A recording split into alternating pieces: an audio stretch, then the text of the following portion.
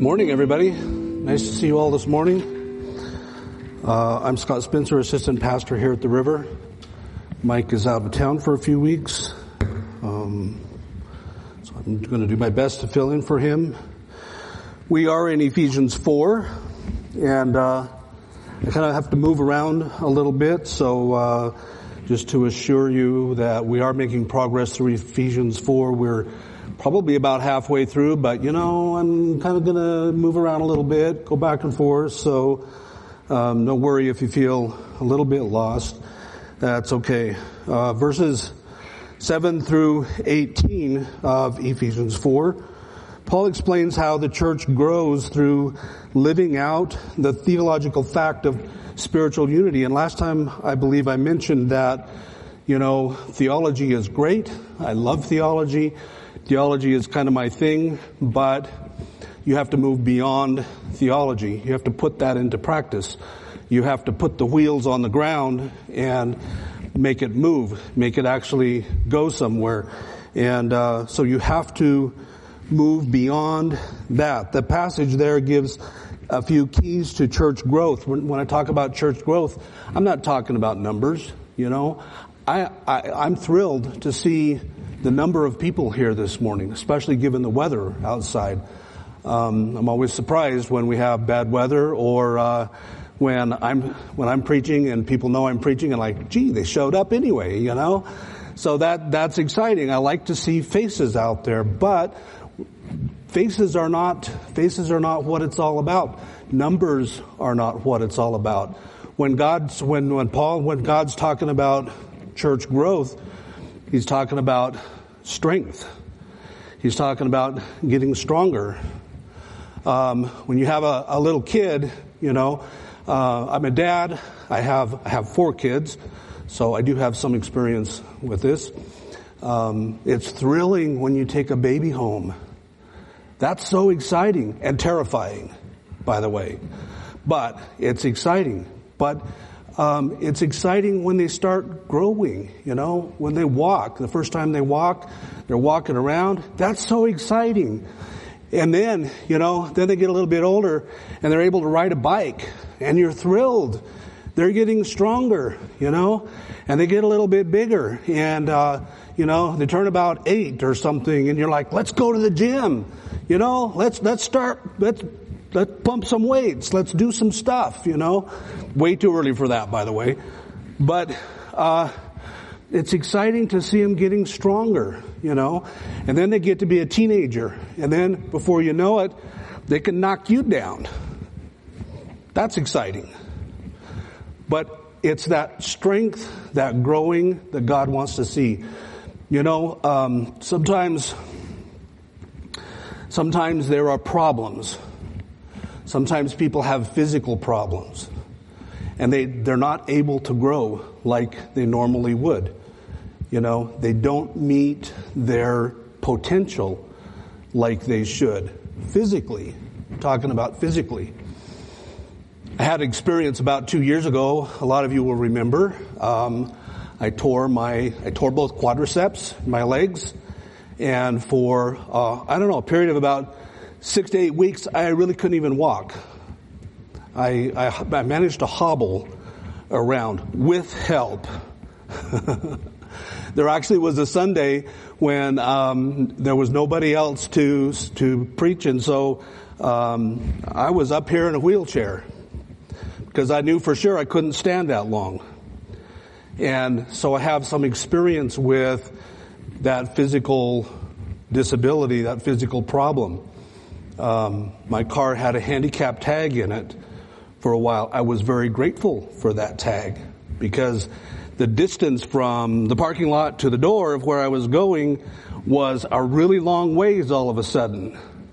Fortunately for me, it's not permanent, but for some people it is permanent. For some people, they're just not going to have the use of their body like they normally should. And, that's tragic. That is tragic. For one, I love my kids. I like having them around, and I look at the pictures when they're little and I'm thinking, oh, that was such a great time, and it's gone. We've moved on. We've moved on. But if our kids didn't move on, if our kids didn't grow, if they didn't get independent, it would be tragic. Think about how God feels. Now that whole long story has a point. Think about how God feels when he looks at you and he says, wow, it's so exciting. I have a new baby born. I have a new little Christian. And, it doesn't matter how old you are. When you become a Christian, you're a baby Christian. And God wants to see you grow. And he wants to see you, get off of the bottle. Paul talks about that a lot. Get past the milk. He's talking about, the baby needing milk because they don't have teeth. They can't eat meat yet. God wants to see us grow beyond that. He wants to see us take those first Christian steps when we step out there and we're first learning how to walk as a Christian. And then he's hoping pretty soon, you put some effort into it and you'll be able to run. Think how exciting that is. When God sees that you're able to actually do things in a Christian way and gain strength, gain strength, get into the gym, pump you up. Let's do it. Push some weights, get strong. God needs strong Christians. The world that we live in today is insane. It's insane.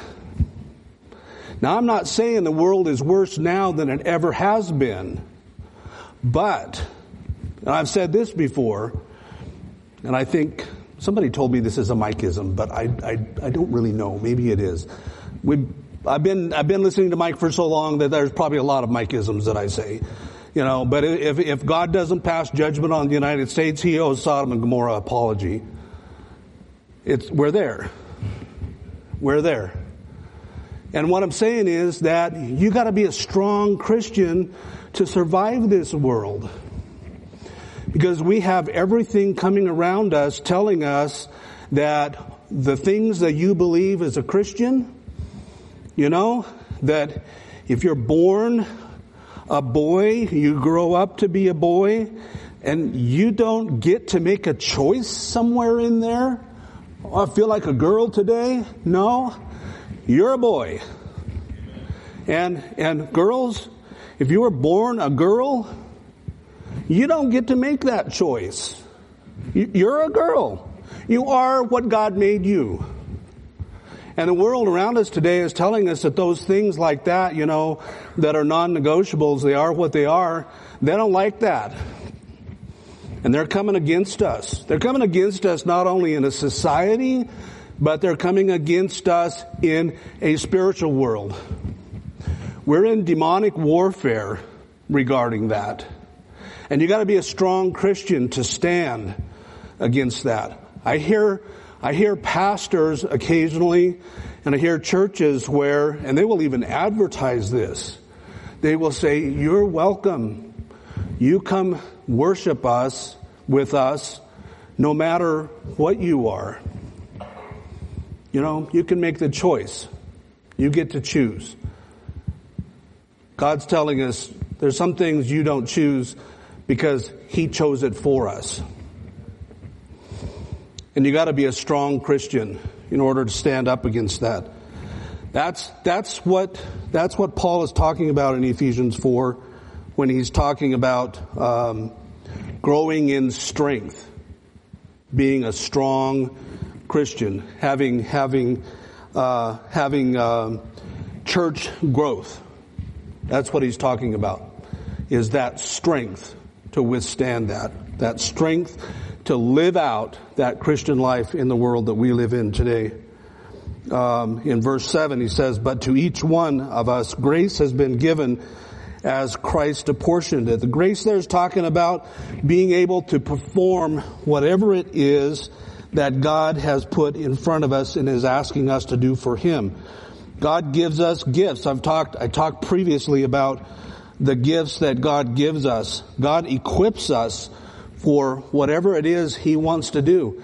And sometimes you get a gift And you look at that gift and you're thinking, I don't see anything spiritual here.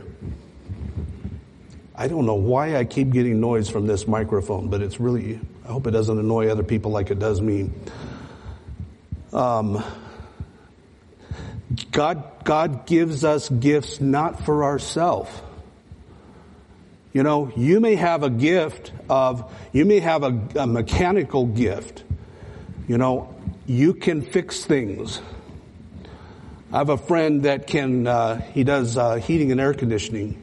He can fix that stuff. You know, I look at it, I see, oh, that's where the filter goes. Is it on? I can check to see if it's on.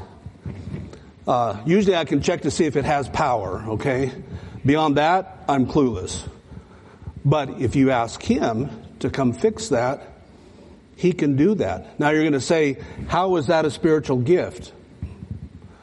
Well, I can tell you something.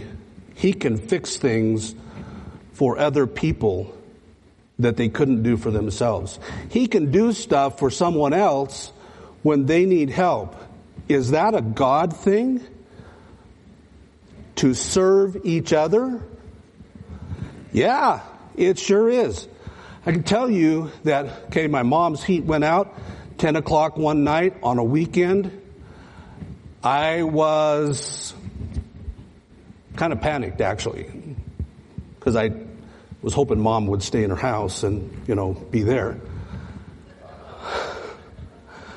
So who did I call? I called my friend. My friend is a Christian.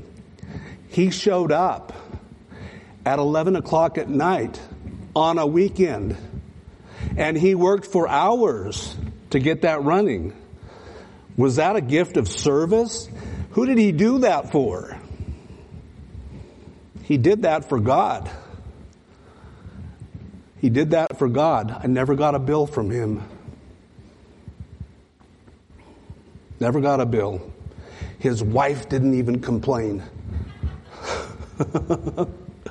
You know, if anyone would complain, it'd be his wife. Why are you out at 11 o'clock or 12 o'clock at night?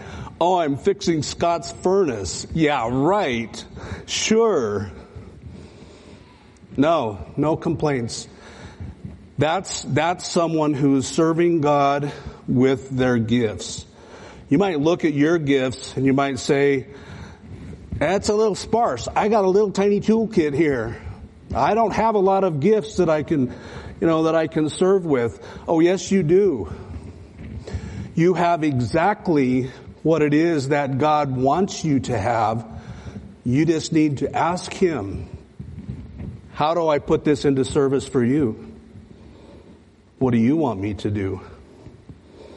Sometimes that gift is something as simple as being a friend to somebody. You know, do you know people who are difficult to be friends with? I do, and I have to admit, you know, sometimes when that person walks into my comfort zone a little bit there, sometimes I offer up a little prayer. You know, God help me.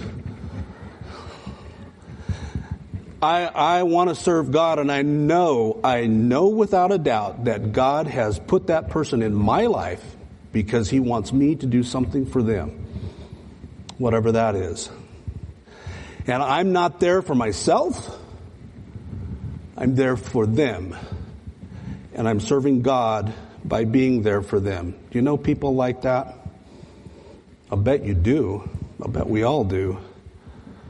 You know, but those people need somebody to love them, not with natural love, not with, I like hanging out with you kind of love, but with love that's a supernatural love, something that comes from God.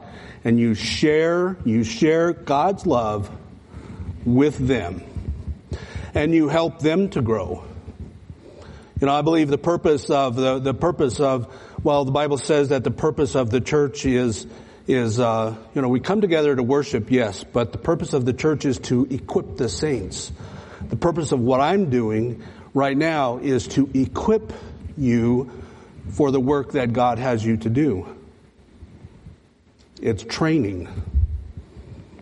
It's equipping us That's what we do when we come together. You know, that verse that says iron sharpens iron. What is that? Think about it. You know, if you're a guy, you know, maybe if you're an alpha male, you understand this. You know, you're somebody who likes knives. Okay, you like big knives. You know, when I was growing up, everybody had a hunting knife, and Rambo was popular. Most of you are too young to even know what that movie is, but might be on Netflix still. But there were these Rambo knives, and they were about that big, you know. Back then we could carry them around in school, and I remember guys walking around my high school, and they had a big old honking knife hanging down on their leg. It was like a sword, you know. But when they sharpen that thing, you have a stone in your hand, and when they sharpen that thing, it's like, you know, it's like a big deal. That's iron sharpens iron kind of a thing. It makes that knife sharp. It makes it usable. There's nothing more dangerous than a dull knife. Nothing more dangerous. So same thing spiritually. If we're dull spiritually, we're not only not much use, we're probably dangerous. We need to be sharp. We need to be sharp so that the Lord can use us. God uses us in different ways. You know, I was talking last week about being a peacemaker.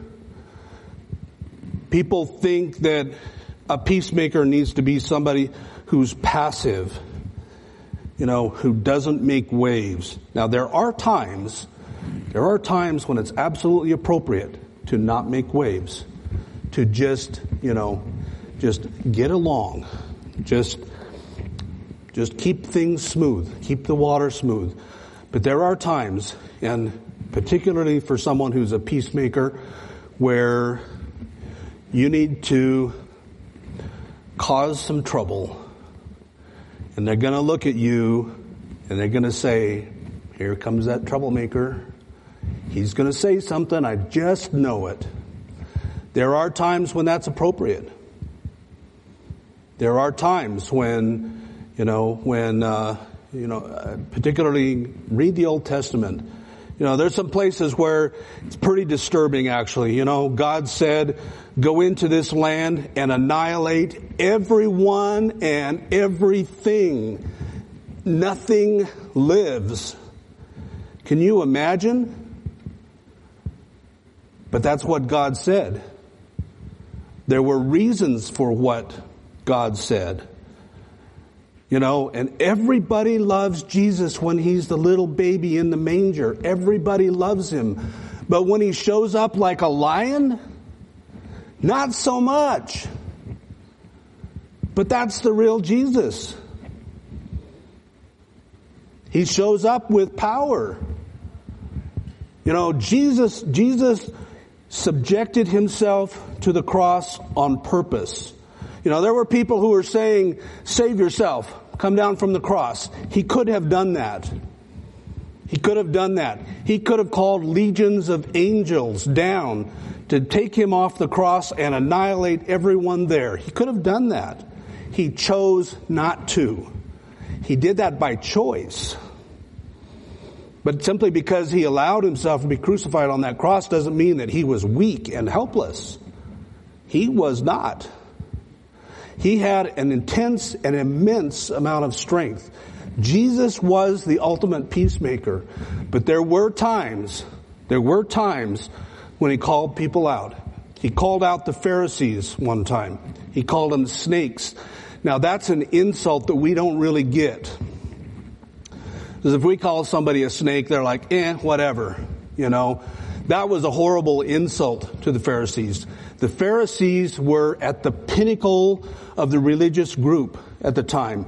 They were at the top. There was no one who was any more spiritual or any more pious than they were. And to call them snakes and vipers was a horrible insult. You think about the time when Jesus went in and he attacked the money changers at the temple. These days, they'd call the police. Jesus did that intentionally. He did that with forethought. It says he went and made a whip.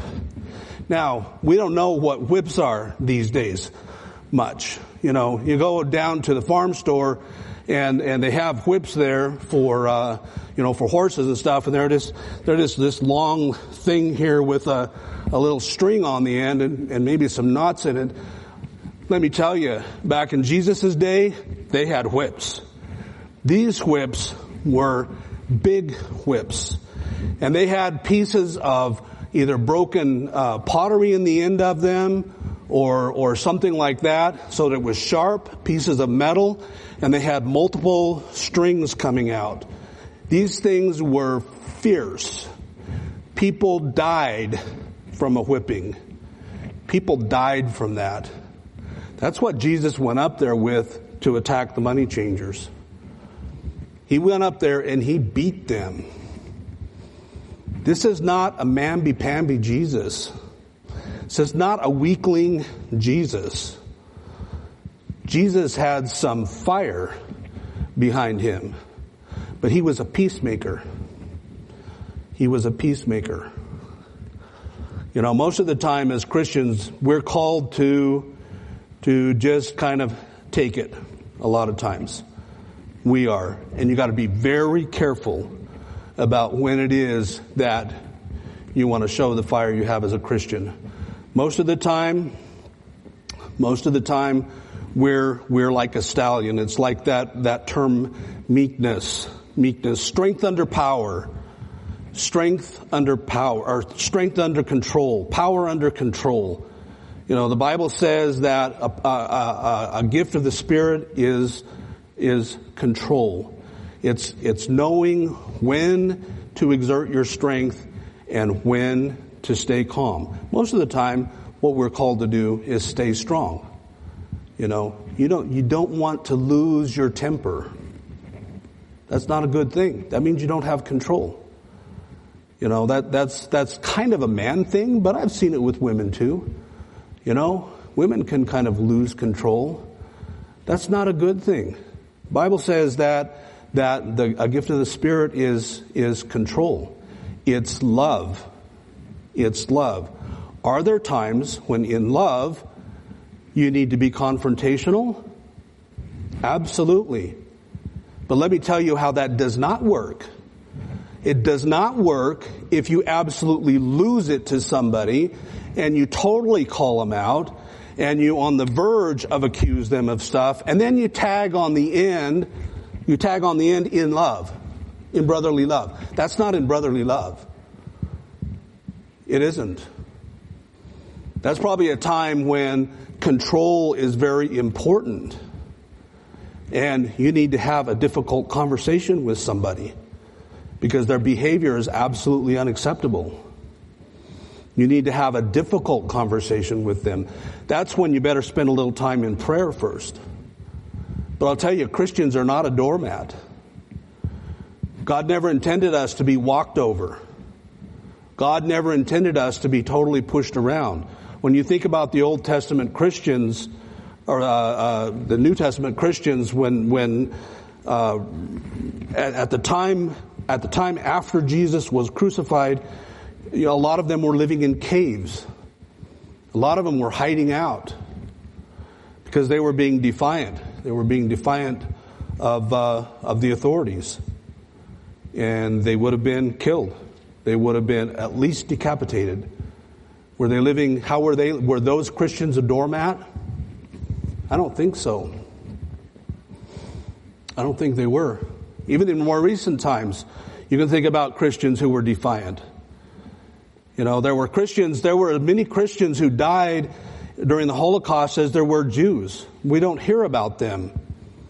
But they were defiant to the authorities. Were they a doormat? No, I don't think so. I don't think so. Sometimes being a peacemaker means that we have to stand up. We have to stand up and be, stand up for ourselves, stand up for the Lord. What are the graces that God gives? When Paul talks about graces in Ephesians, he's talking about those gifts, 5 spiritual gifts. If you want to write these down really quick, you can write them down. There's the one in Ephesians 4:11 that I talked about. 1 Corinthians 12:8 through 10, chapter 12, verse 28 through 30, Romans 12, verses 6 through 8, and 1 Peter 4 through 8. But Paul focuses on 4 spiritual gifts, persons who are gifted in the church. There's apostles, prophets, evangelists, pastors, and teachers, those 4 things. And I've talked about them before. I think, I don't remember if I've talked about them in Ephesians or before, but I want to just focus on pastor because, you all are, did you know that you all are saints? You all are saints. The Bible says that if you've become a Christian, that you are a saint. And some of you are sitting there thinking, wow, I didn't act very saintly last night. That may be true. But you're not a saint based on your behavior. You know that, right? You're not a saint based on what you do. You're a saint because you are a child of God. And we can work on the other stuff later. But the fact that you are a child of God and that you're a saint means that you are a servant of God. And just like I've been talking all hour, God has things that He wants you to do. We have a problem these days understanding how the church works. We tend to think that that there's a pastor standing up in front, and you all just sit there and you listen and you nod at the right moment and you say amen at the right moment, and that's all there is to it, And then you walk out and you go through life for the rest of the week. Or maybe I've heard it described this way, they think of a church like a bus, where the pastor's driving and everybody just sits in the back and they go along for the ride. That's not how it is. That isn't how it is. You all are active as well. People tend to think that the word pastor is an adjective. That is, that it describes somebody. If you refer to me as Pastor Scott, you're describing me. I appreciate it when people call me Pastor Scott. It shows respect. I like that. But that's not an adjective. Pastor is a verb. It's an action word. And the fact is that if you look at what pastor is, what it really means, pastor means that you walk with somebody. You walk through life with them. Think about it for a minute. That's what you all are supposed to be doing too. You're walking through life with people. You have people in your circle of influence that only you can influence. And if you don't do it, who will? Who will do that? Sometimes that's not easy, because if you're going to be a peacemaker, right? If you're going to be a peacemaker, sometimes you're a troublemaker. You're going to rock the boat a little bit. You got your circle of friends there, and they're wanting to live their life in a certain way, and God comes knocking on your door. And He says, you need to show them another way. You need to show them that there may be consequences for what they're doing. Unpleasant consequences. And so you're going to be a troublemaker, and you're going to say, you know what? There's another way of doing this. And I know what that way is. Can I share it with you? Most of the time people are pretty nice about that. I've got to tell you, there was a time when I was going door to door. I was at another church. This was years ago. we had this deal where several of us would, after Sunday afternoon, we would go out and we would visit people who had visited our church. And we had their address. And we would just go out and stop by. How many people do you think are happy to see you on a Sunday afternoon when you just show up at their house uninvited? Well, I don't really know. I don't know how many of them were happy. But what I do know is that I don't remember one time when people were overtly rude. And I always asked them when I left, can I pray for you? Nobody ever said no. Nobody ever said no. Now, I don't know what they thought about all of that. They didn't say. But nobody ever said no. You know what? I got respect for the fact that I was standing up for what I believed in. And you will too. You will too. When you have that little circle of influence of people, you'll get respect for that too. You know, discipleship is an important part of what we do as a church. We're supposed to be learning. We're supposed to be growing in our knowledge and in our abilities. And that's what we do. It's what we do on a Sunday morning.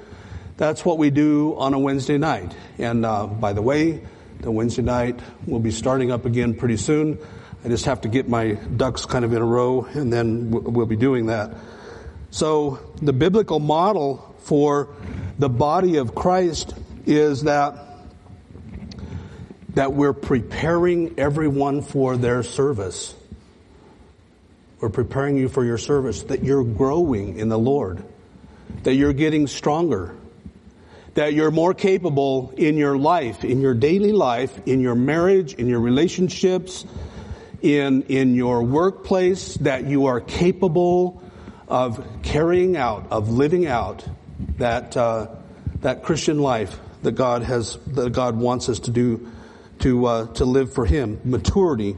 Verses 12 through 14 says to prepare God's people for works of service, so that the body of Christ might be built up until we reach unity. You know, there's a fact, and this is just an aside, but there's a fact. Some of you know that lamentably, sadly, reluctantly, I turned 60 in December. And I've been denying that fact for 10 years. My wife would say, "Hon, you're getting old." And I would say, no, I'm not. I am not. I'm not getting old. Well, see, 50's middle-aged, right? When you're in your 50s, you can say, I'm middle-aged. But when you turn 60, it just doesn't work anymore. So you just have to accept it, you know. So then I said, okay, so I turned 60, so now I'm going to milk it for all it's worth. Now, when the heavy lifting comes along, somebody else needs to do it, because I'm getting old after all, you know. So that's how I'm handling that. But the fact is that people that I have looked up to in ministry for my entire life,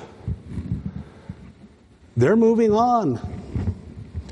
You know, some of them have retired basically from their ministry. They're still active, but you know, they're not as active as they used to be, and some of them are dead. Some of them are dying. You know, somebody's got to step into those shoes.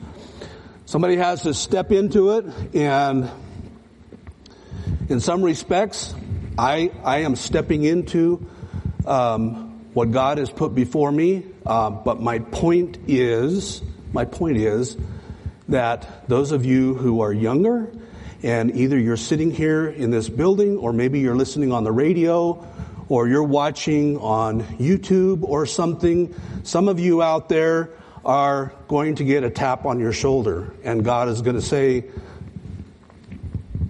it's time for you to step up. And you need to heed that. You need to heed that. You know, we know we're living in end times. No doubt about it. No doubt about it. I very well may live to see the return of Christ. But the unfortunate fact, I don't know, maybe it's not unfortunate. The fact is that I may not live to see the return of Christ. There's a lot of people that I talk to, and they want to sit back in the bus because they say, well, the Lord's going to return. I don't really have to do anything but sit here and wait for the rapture. The rapture very well may happen in your lifetime, and it very well may not.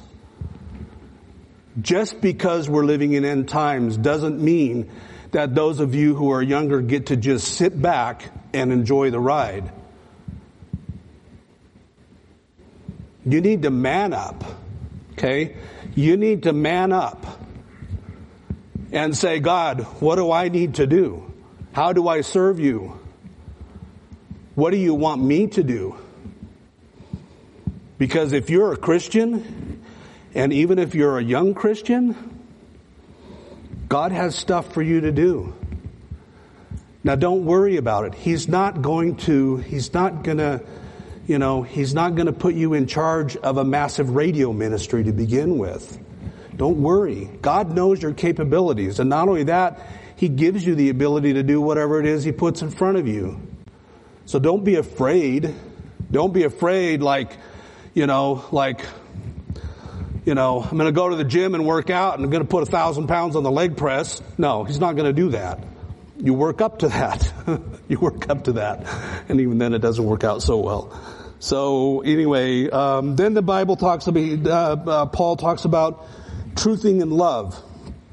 Truthing in love. Speaking the truth in love. The actual word there means truthing. It's a verb. The Bible says, some translations say, speaking the truth in love, but it's an action. It's an action word. You're doing something.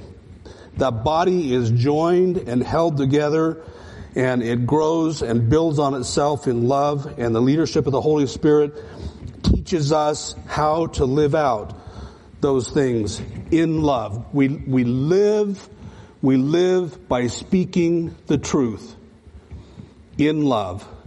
And I'd like it better if that was reversed. In love we speak the truth. Love has to come first. There are people who can speak the truth and they bludgeon you with it. They beat you up. You come away with a black eye and you've lost a tooth. It's like you're in a boxing match with them. Is it true? Is what they said true? Yeah, it's true, but it was pretty brutal.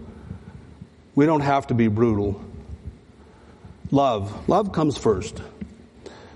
If you feel moved to put yourself in somebody's life, do that in love. Do it in love.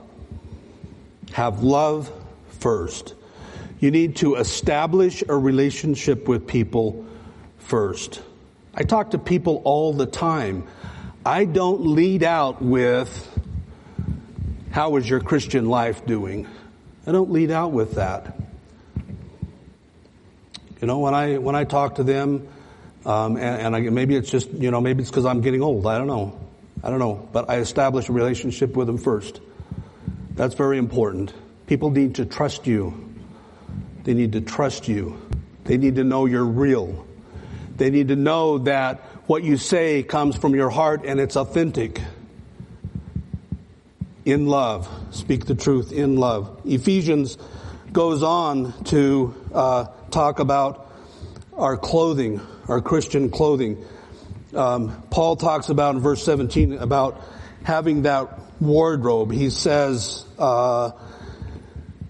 chapter 4, verse 17 through 19, I tell you this and insist on it in the Lord, that you must no longer live as Gentiles do in the futility of their thinking. They're darkened in their understanding and separated from the life of God because of the ignorance that is in them due to the hardening of their heart. Having lost all sensitivity, they have given themselves over to sensuality so as to indulge in every work of impurity and with a continual lust for more.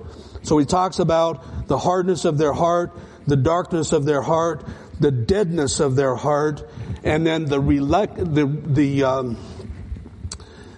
recklessness, the unrestrained abandonment to sin. Could you use those terms to describe what we see around us today? I would say so. I would say so. Hardly ever watch the news anymore because it makes me sick. It makes me physically sick. Because what I see is exactly that. A reckless, unrestrained abandonment toward sin. We no longer celebrate manhood and womanhood. We no longer celebrate that. What is lifted up, what is celebrated, is perversion of manhood and womanhood. It's perversion that's celebrated. It's not just accepted. And I'm showing my age again, but when I was younger, 80s, 90s, we laughed about things that people celebrate today. It was a joke. When I was younger, those things were a joke. Nobody intended them to be serious. Now it's celebrated. Let's put it on the news. That's exactly what Paul is talking about here. He's talking about, he used the word here, a heart of stone. When it says a heart of stone, the word that is used there, the Greek word literally means a stone that's harder than marble. Harder than marble. That's the word that's used. Maybe you could equate it with some of that basalt that we have out here. Try to break that up. I'm not talking about the cinders. I'm talking about that brown rock out there. That is a rock. So that hardening of their heart describes an inability and an unwillingness to respond to God's truth. They don't want to hear it. They don't want to hear it. And when you stand up to them, and you say that a man thinking that they're a woman or a woman thinking that they're a man is perversion, they are furious with you. They are furious. They hate us as Christians. They hate us and everything that we stand for. Is it going to take a strong person, a strong Christian to stand up to that? Oh, you bet your sweet bippy it is. Yes, that's tough. It's much easier to go along with it. The easy thing to do is say, you live your life and I'll live mine. Whatever turns your crank, whatever rows your boat. You do what makes you happy. That phrase, do what makes you happy, that's a lie. That's a lie from the pit of hell. Because you know what? Ultimately, in the end, they might think that they're happy right now, but there will come a time when they're going to meet their God and they're not going to be happy. Because there's not a place for them. They rejected the truth. They rejected what they knew was right. And they absolutely refused to hear anything else. And I believe they know they're wrong. I do. I think they know they're wrong. I think they know that they're living a life of sin. But they just refuse to face it. They refuse to face it. It's almost like there is a social celebration of people who decide to say, I'm gay. People celebrate that. And it becomes a social thing. It's like it's popular. It's like it's popular thing to do. When I was that age, we had, there were clothes that were popular. You wear clothes that were in fashion. Now you choose your gender to be in fashion. And that's absurd. That's absurd. And if you're going to be a Christian, you got to take a stand on those things. You got to stand up to that. That reckless abandonment. Paul says, having performed every impurity and lusted for more. You know, our culture is hell-bent on a reckless pursuit of sin. And our culture has come to the point where it makes psychopath martyrs and drag queens models. And that's absurd. That's absurd. That's absurd. And if God doesn't judge all of this, then he owes Sodom and Gomorrah an apology. And we're at that point. But it's going to take strong people to be Christians, to stand up to this. I need to wrap this up.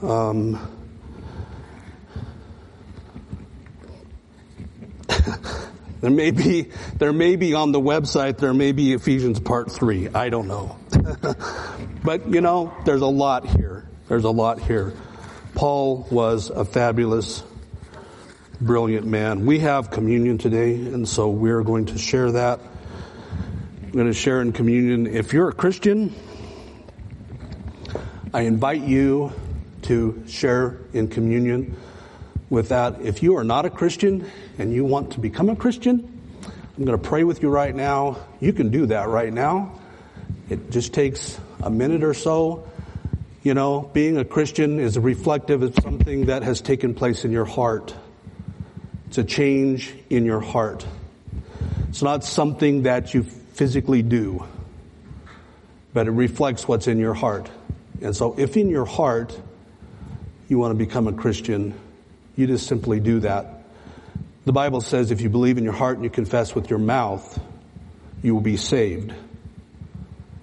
That's all there is. You don't have to do more. Believe in your heart.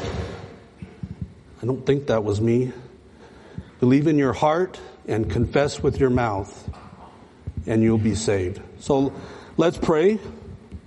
Let's pray, and then you gentlemen that are going to pass communion, if you go ahead and come up here, and we'll pass it, and then I'll read a verse, and I'll pray again, and then we'll all take communion together. Lord God Almighty, we thank you for your word, even though sometimes it's difficult. We thank you, Lord, that you challenge us in our heart, but that your word gives us strength, gives us power. Lord, we just pray that we would put our full trust in you. And Lord, we do that right now. We put our trust in you, put our faith in you, Lord. We want to live a life that honors and glorifies you. And Father, we just pray for forgiveness of our past. We pray that you would make our hearts right and strong and pure. And if there's anything in our life that we need to remove, or maybe that we need to add to our service to you, Lord, we just pray that you would lead us to do that we would have a conviction of the Holy Spirit.